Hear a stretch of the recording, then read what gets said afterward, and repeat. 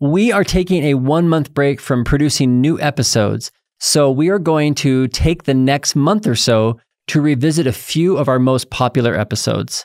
We've got a back catalog of over 150 episodes, including the old Illuminate podcast episodes for all of you longtime listeners. So why are we taking a break for the next several weeks? Well, first of all, we're just trying to practice what we preach, and we're going to take good care of ourselves. We're pretty tired. We've been working really hard on an exciting major upgrade to the podcast, and we cannot wait to share it with you. But we need a few more weeks to get ready for this launch, and we want to do things in balance. Now, we do not want you to miss any of the upcoming announcements. So if you're not already subscribed to my weekly newsletter that I send out via email, then make sure you go to the show notes and click on the link there so you can sign up for it. Every single week, I write a personal message to everyone. I also share my latest relationship column, the latest podcast, and any announcements that are coming up. There's all kinds of great stuff in this weekly newsletter, so make sure you're subscribed so you don't miss a thing. Okay, well, let's jump right in, and I hope you'll enjoy this episode from our archives.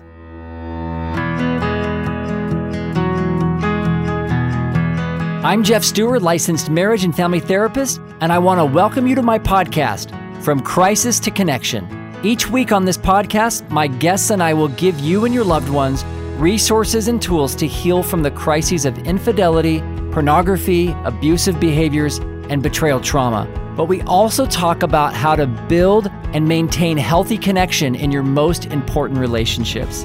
Thanks for listening. I'm so glad you're here. Bringing the darkness of pornography and betrayal trauma and all the related things that go with it into the light is not something just one group of people can do. It shouldn't just be left to the therapists or the religious community. It requires all of us with all of our different backgrounds and gifts and talents and abilities and voices to speak up and to create and to reach out and to help create more awareness about these issues and how they affect our most important relationships and our society. My guest today on the podcast is Jessica Mockett, and she's one of these unique voices. I met Jessica back in 2012 when she invited me to be in her documentary called The Heart of the Matter. This documentary was really unique, and I had never seen anything like it before. She was able to gather dozens of professionals and individuals who were affected directly by pornography and sexual addiction and betrayal trauma to go on camera and to offer their voices to be able to help others. And so you had people that were telling very personal stories about their struggles and things that would be very embarrassing and potentially humiliating. But she did such a great job of creating safety and creating a space where people felt comfortable and trusting enough to talk about these things openly. And Jessica has just done such a wonderful job in producing and directing this documentary. And also, she more recently has started a nonprofit called Safe Haven Holistic Recovery, which is to help girls and women heal from trauma, specifically sexual trauma, and help them discover how to be connected to God and live lives of joy and health and fulfillment. And one great thing about her is that she is just curious and she's motivated and she is just such a sharp thinker. She actually researched and wrote, I should say, a guide for parents and helpers, loved ones, leaders to help children who have been sexually abused, which is a monumental task.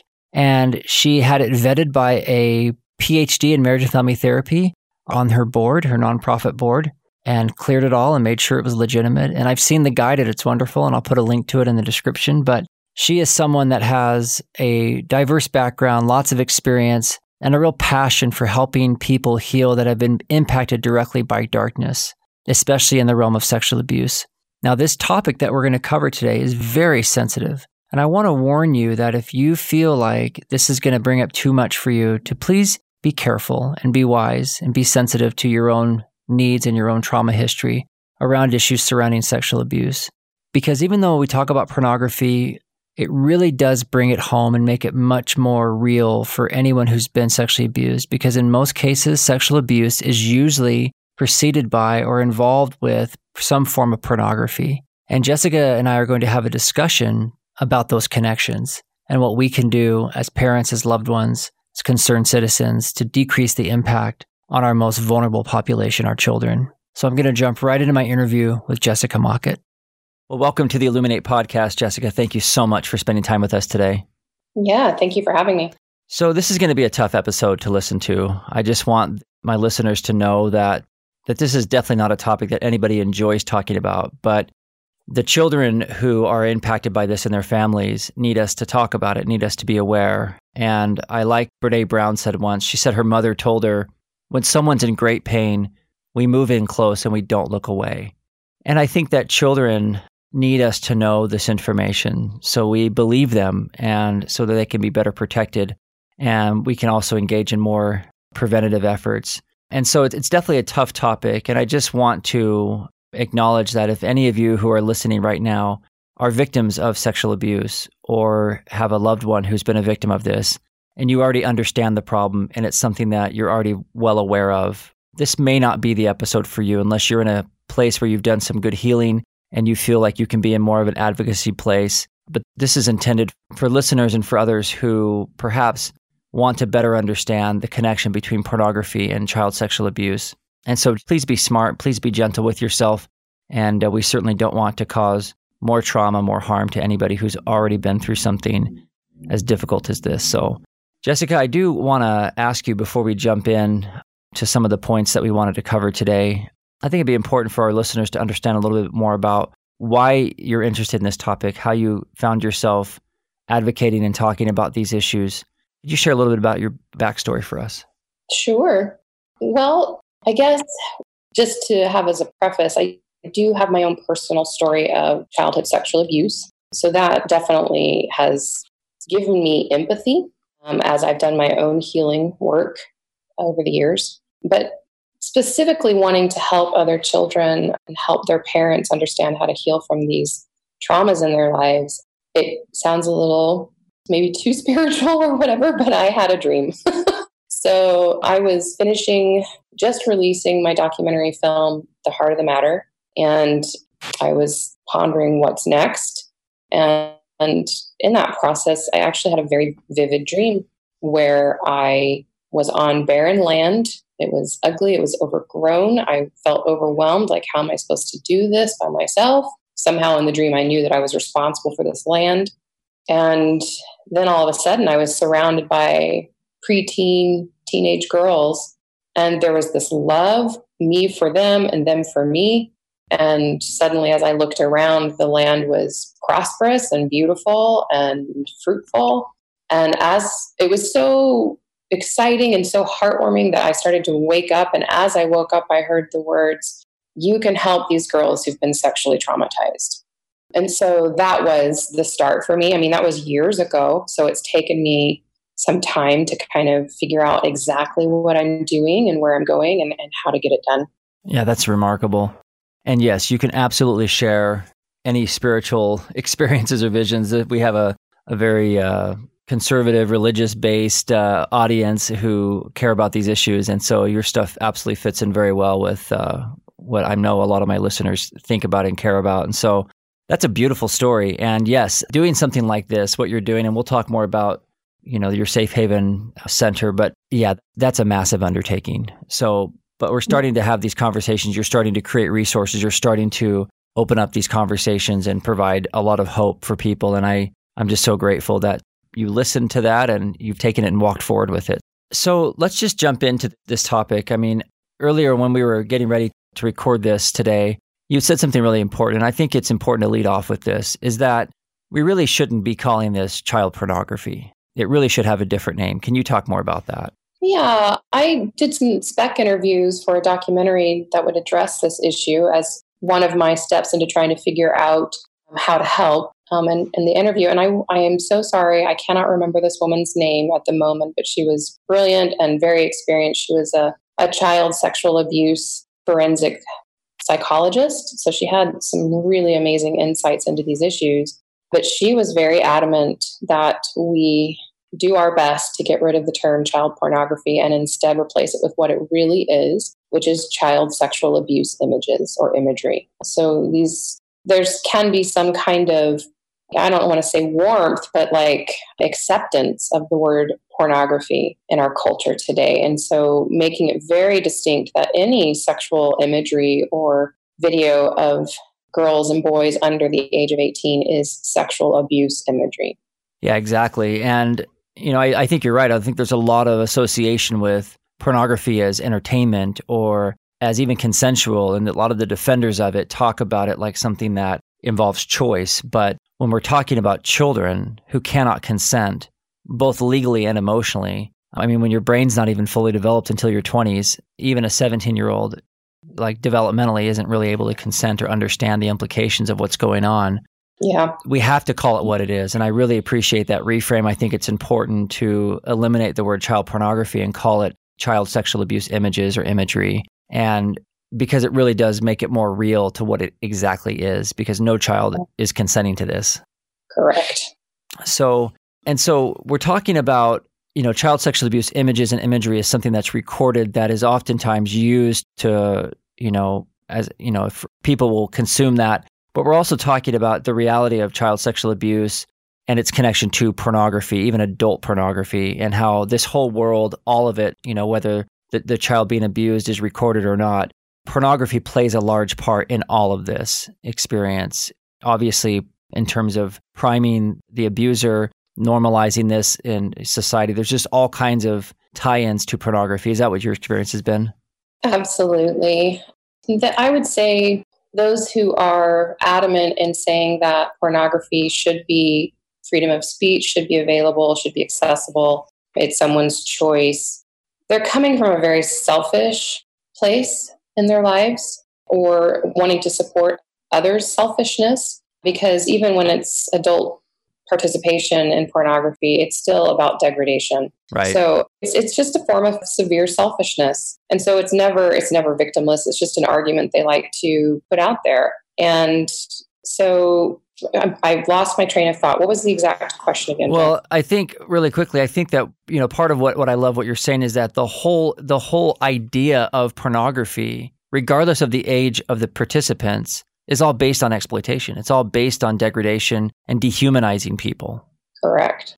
And so it's about selfish pleasure, self-fulfillment. It's not about love. It's not about respect. It's not about coming together. It's not about any of those good things which are and should be related with healthy sexuality. Right, absolutely. And we do know that in so many cases, in the majority of cases, a lot of these performers, quote unquote, are victims themselves and are just acting out many of the same patterns and themes of powerlessness and abuse that they've experienced firsthand.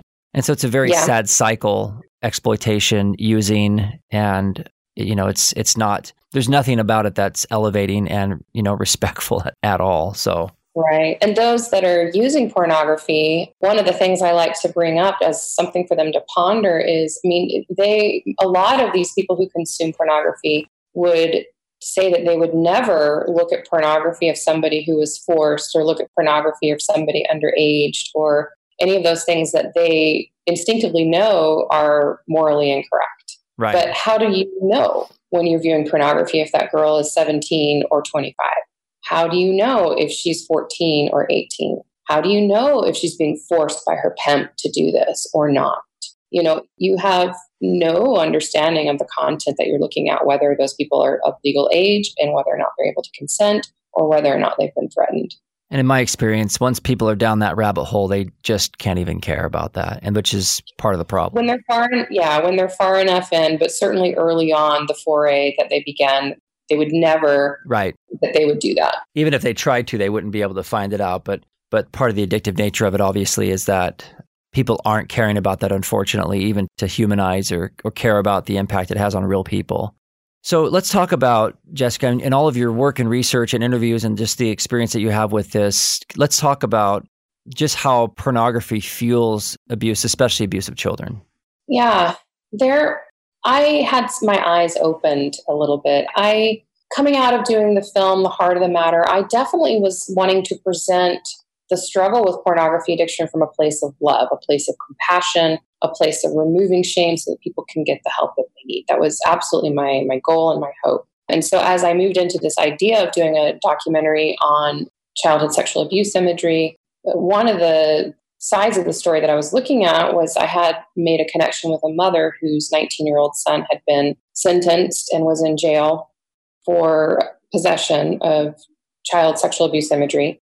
You know, her argument is that he was mentally immature. I mean, he legitimately had some mental development issues. So his IQ and his personality put him more at like 16, you know. Mm-hmm. So he's a little slow. And so her argument is he's looking at his peers, you know, so it shouldn't be that big of a deal. But he got 5 to 10 years. And he experienced his own trauma, sexual trauma within prison. And so I was feeling a lot of empathy and sympathy for this particular mom and her son, which we should have empathy and sympathy for people going through these kinds of things. No one deserves any kind of sexual trauma, even those who've already perpetrated. So anyways, so I was coming from this place of, we got to help these kind of guys. This is a gateway drug, looking at child pornography that will then lead to actual hands-on abuse. But then I had a conversation in my research with Michael Burke, who at the time, I don't know if he still has this job or not. At the time, he was the criminal profiler for the U.S. Marshals. And so it was a really interesting conversation with him. And he'd done some studies previous to his current position at the time with the U.S. Marshals. And it was really eye-opening to me. Now, he came from a place of not believing that we could be addicted to our own sexual chemistry. And he also came from a place that you can't be groomed into looking at child sexual abuse imagery. You just already have a natural inclination. So there were some things about his interview that I was like, I don't know if that's true or not. But this particular study that he did was eye-opening to me. And I want to get the numbers correct. So I'm actually going to quickly cite that. So in his study, they were looking at men, in a group of men, I think it was about 187 of them. And they had been sentenced for possession. It was 155 men. They'd been sentenced for possession of child sexual abuse imagery. And at the time of sentencing, 74% of those men had no documented hands-on abuse, sexual abuse of children. 74% of those 155. So they did this 18-month treatment program where they were doing constant treatment and group therapy, et cetera, with these men. At the end of the study, they had discovered through the process of healing that 85% of those 74% admitted that they had sexually molested a child at least once. And the overall average was 13 and a half children per man. So it really opened my eyes to this idea that when they're caught for the first time with child sexual abuse imagery, that does not mean that that's the gateway. They could very well, according to this study, 85% of those men had already sexually molested a child. So we need to understand that just because it's the first time they've been caught doesn't mean that's where they're at on the pathway of abuse. Right. And so as far as that's an incredible finding, by the way, because, you know, if there's going to be secrets around anything, obviously because of the legal implications, but even just the shame and the taboo nature of what they've done, of course, there's going to be lies around this. So to have 85% of a group that swore that they've never done anything, boy, that's incredible. Well, it's incredible in both ways. One, that they were doing enough healing work to become honest. Yeah, that's true. That's true. Yeah. And two, that for those of us and I know this is going to happen to your listeners, where a wife will discover that her husband has been looking at child sexual abuse imagery and have that same gut thought of, this is just a foray. He hasn't done anything yet. And you need to keep your heart and mind open to the spirit, because you want to make sure your own children are safe, any children that your spouse has access to. I mean, I hate to create fear and say that you should immediately assume or jump to those conclusions. That's not what I am saying, but that you need to be aware that there's a real possibility that hands-on sexual abuse of a child has already happened. Right. And at a minimum, to not just dismiss it as impossible that it could happen. Right. There needs to be an acceptance and awareness that if they've crossed those lines, that's not just necessarily, oh, we caught it early. It's something that, you know, like you said, quite possibly could already have been happening. And it's interesting because I know that there's a lot of minimizing with abusers about what constitutes sexual abuse, right? Correct. Right. It's sexual abuse of a child just to make them watch pornography. Exactly. Or to send messages, or to, you know, even do sex talk and things like that. Like there's a lot of ways that children can be violated who should be protected by adults, because obviously developmentally they can't handle any of this stuff, nor should they. But also, a lot of it is just, like you said, all of it is just purely selfish on the adult's part to create a high for the adult. So they're using this child for their purposes. And so there's lots of ways to do that without actually physically touching their body. Absolutely. Yeah. And that's something that we need to be aware of too when we're looking at what constitutes a trauma, a sexual abuse trauma for a child. And all of those things that you were just talking about are absolutely traumas. Right. So we're talking about adults abusing children. And, you talk about the Michael Bork study and some of his findings there. But ultimately, you're saying that a lot of children that are sexually abused by adults, the adults will use pornography as part of the abuse in terms of grooming them. And one thing that I even had, I don't know if I was talking to you about this or someone else, but oftentimes they'll put the child in somewhat of a double bind. They'll create a sense of guilt or a sense of, like, oh, they've seen this, and the kid it gets introduced to it, and now they feel like they've got a secret or they've done something bad and they're going to be in trouble and so they kind of create this secret bond with them. And it's just used in lots of really evil ways to trap children into becoming victims. You are correct. Yeah, that's a hard reality. And the thing is that pornography, in terms of stopping pornography, people always ask me this question. I get this all the time, which is, so if somebody's looking at pornography, is it a progressive thing? Are they going to abuse children if they look at it? We know that not everybody who looks at pornography abuses children. But we don't need to talk about causality, like, oh yeah, if you look at porn, you're ultimately going to abuse children. But we do know that in virtually, every single or virtually most cases of child sexual abuse, pornography is involved in some form, whether it's being used privately by the abuser or with the child, but it's a problem. And it's not this harmless thing that just doesn't affect people. It totally affects people. Right. Pornography use desensitizes the individual over time, like we've already mentioned. And over time, you will find yourself looking at things that you previously would never have believed you would do. It's a downward spiral, essentially. So you're right. Not everyone who looks at pornography is going to go down a dangerous path of looking at child sexual abuse imagery and then deciding they want to do that hands-on. But we know that those that do that path they leave a wake of victims most of the time. Yeah. So their impact is quite large. There's another category of children being sexually abused by other children.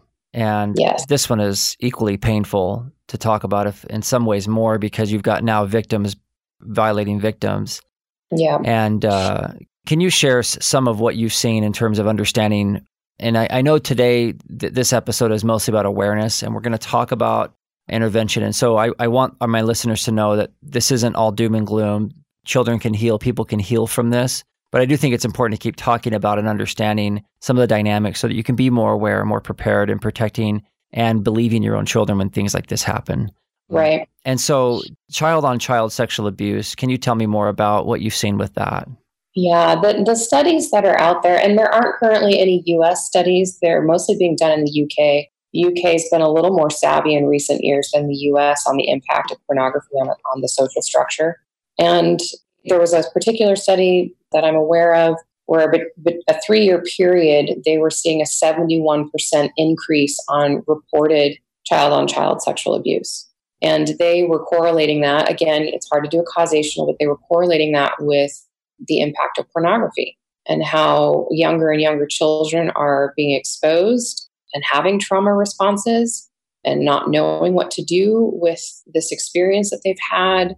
And then, they create more victims than themselves because they are a victim. Being exposed to hardcore or even softcore pornography can have an impact on the development and understanding of sexuality. And so we're seeing this wake of additional victims as a child victim then becomes one that hurts those around them just as a way to understand or process the trauma that they've experienced. And I want to go back to something you said, Jessica, that I think is so important, which is even exposing a child to pornography is child sexual abuse. Yeah. And so many people over the years, as I've talked with people about this issue, defenders of it especially, will say things like, it's a victimless pastime, that there's nobody getting harmed. But I cannot count how many people, men and women, I have talked to over the years who discovered pornography in magazine video form as a child, innocently stumbled upon it because some careless adult had it in their home or had it available. And then, of course, the internet, which, starting in the mid-90s, became this massive sexual miseducator for, millions of children. And you have all these children essentially being sexually abused by pornography, who then act out, model, and are trying to make sense of what to do with all this new information and these experiences and the sensations in their bodies. And it really does just perpetuate more of this abuse and in person and showing it to other children in addition to doing sex acts and things like that. And so I mostly say this because I don't want anyone who's listening to this to ever in their mind believe for 1 second that if you're looking at pornography, you can somehow contain it. It's not only becoming available to other people, to children, but it also makes the users of it more desensitized and numb and careless in how they deal with it. And so it just basically opens this Pandora's box that exposes children, innocent children, and other victims to a world that they absolutely have no idea how to regulate. I mean, most adults have no idea how to regulate this. Right. Well, and one of the things that I would also say too is if this is happening in your world, if you've discovered that one of your older children is sexually abusing the younger, obviously you love all of your children, but to have some patience or empathy to understand how and why this came about, because that older child very well could have been sexually abused by an adult, could have been sexually traumatized by pornography, and it's not something wrong or broken within them other than they've had a trauma. And right. And they don't have the tools to know how to cope with that trauma. Absolutely. And I appreciate that because sometimes it's, when a parent discovers their child looking at it or there's been some abuse or things like that, there can be denial, there can be blame, there can be panic. But like you said, recognize that there's probably a lot more going on with it and we have to ask better questions. Jessica, what's the prevalence of child sexual abuse, apart from, I guess I'm probably they probably have more statistics around contact type offenses, right, versus exposure to pornography. So, but in general, what's understood in terms of how prevalent child sexual abuse is? Well, the common understanding out there is that 1 in 4 girls and 1 in 6 boys, so an average of 1 in 5 children, are sexually abused or traumatized before the age of 18. Now, there's a gamut of what that might mean, but all of it constitutes what we would define as a trauma. So that's a huge percentage of the population that experiences something like that. And I actually believe, and this is anecdotal belief or correlative belief, that we're seeing an increase of that trauma because these are, when we're talking about sexual abuse, we're talking about somebody actually grooming or hands-on abusing a child. But like you already mentioned, children being exposed to pornography alone is sexual abuse. We're abusing them. We're prematurely exposing them to content they can't understand or process. And so there's a lot more, if you want to use the word victims in that sense, than 1 in 4 or 1 in 6. Yeah, absolutely. And then as far as those, if you don't mind me going on, as far as those who perpetrate, I did a study in 2016, a survey, really, not a study, a survey in 2016, and that's not a scientific survey because I did it myself. It's okay. So, go ahead and share what you got. Yeah, but I was actually overwhelmed by their response. I had over almost 900 women take the survey, and they were all individual responses because I tracked IP addresses. Anyways, so of these women, and they were majority LDS women, there was a higher percentage that experienced a childhood sexual trauma. There was a 38% rate. Now, that could likely be because some people who shared the survey specifically asked for people who've been sexually traumatized to take the survey, which was not my intention. I wanted anybody to take it. So it could be skewed for that reason. Sure. But something that I found interesting of those who did have a childhood sexual trauma, 60% of those were from other children or peers. So, we kind of had this assumption that those that are hurting the children the most are adults, when the reality is it's other children that are inflicting the majority of sexual trauma to other children. Yeah, absolutely. So that was an interesting fact for me to be able to see that. And that's proven true in other studies that I've looked at. And that is, like we've already discussed, on the rise because of the accessibility of pornography. One of the reasons I wanted to do this episode with you is because I want people to understand how pervasive this can become, because I think that there's a tendency sometimes, because so many of our young people, boys and girls, are exposed to pornography, looking at pornography, or coming to their parents or their church leaders and saying, hey, I've looked at pornography. a lot of the times we think about it as it being sort of just self-contained. Right. They feel bad, they did it, and then it just stops with them there. But I do think it's important to treat it as if they've been exposed to a toxic substance and to recognize that this can spread and that they absolutely need to have more conversations and more understanding about how they view their own bodies, how they view other people's bodies, curiosity, even acting out and trying to make sense of the things that they've seen and experienced that are way developmentally over their heads. And again, even just completely abusive and harmful, because even for adults who are in healthy consensual sexual relationships, much of what's portrayed in pornography has no place in these kinds of sexual connections. And so there's just so much that our children are seeing and being exposed to that it's so important to not just stop at, well, are you looking at it anymore? Have you stopped? And talking about it more from a place of, this person's been traumatized. Let's treat them like an abuse survivor and help them, basically debrief them and help them come out of what they've experienced and seen. And I just think that will do a lot to help prevent this from spreading to other children, especially. Right.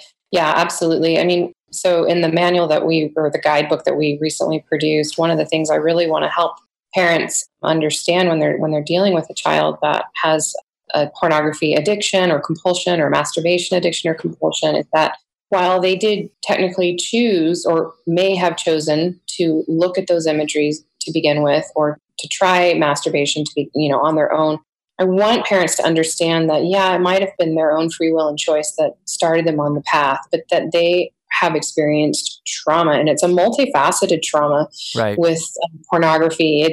There's trauma to the spirit in seeing the violence and the degradation in pornography. There's trauma to the physical brain from the addiction to the chemicals in the brain, right? There's emotional trauma with understanding your worth and your value after viewing that kind of content, or feeling like you're an object, or that your only power is in your sexuality. So there's a lot of trauma that needs to be looked at well beyond, I've gone a couple of times to see the bishop.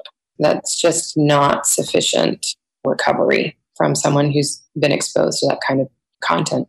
Yeah, absolutely.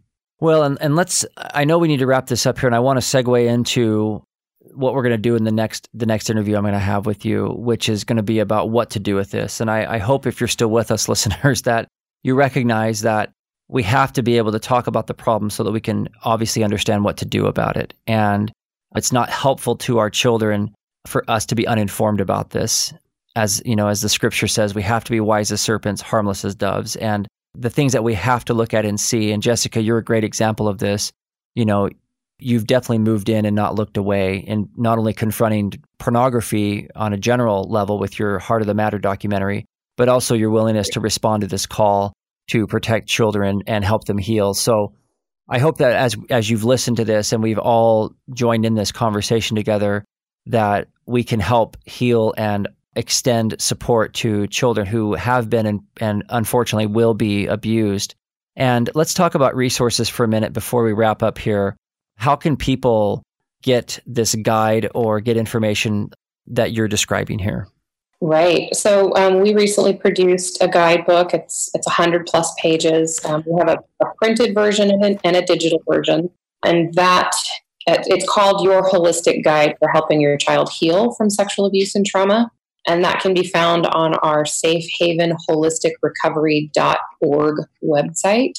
There's a couple of options there for either donating to receive copies or for just purchasing a copy outright, either the digital or the hard copy. It's a really great resource. Not only do we give you a lot of information on recovering and different aspects of looking at different types of things to consider in recovering from trauma and abuse, but we also talk about prevention, give you some education on stats and signs and things to look out for. And we also offer some hope, and we talk about holistic lifestyle and how that contributes to recovery and healing long term. And then the back of the book has a ton of resources where we've cited that you can find additional educational information. There's so many people out there trying to do their part in helping to understand these issues. Yeah, that's fabulous.